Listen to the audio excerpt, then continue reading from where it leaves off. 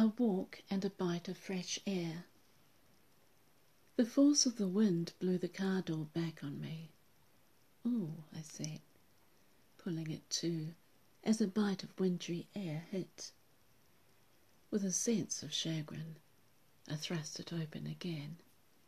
"Get out, you wimp."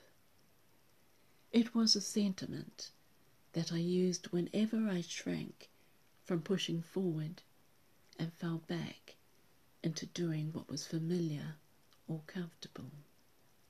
The goad worked, and stepping onto the tarmac, I shook off the cold. Leaving my jandals behind, I buttoned my cardi and walked gingerly barefoot across the stony edge of the car park to the sandy walkway between the tussocky dunes. The wind played havoc with my cotton dress, which was more suited to the warmer climes of indoors.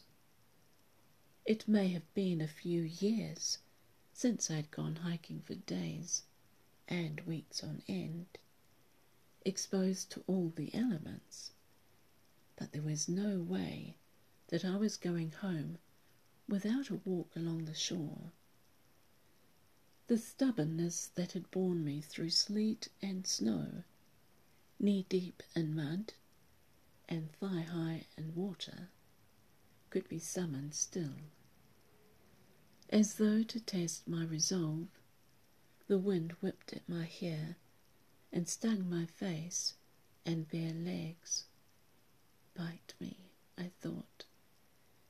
Gritting my teeth, I lowered my head and turned into the wind.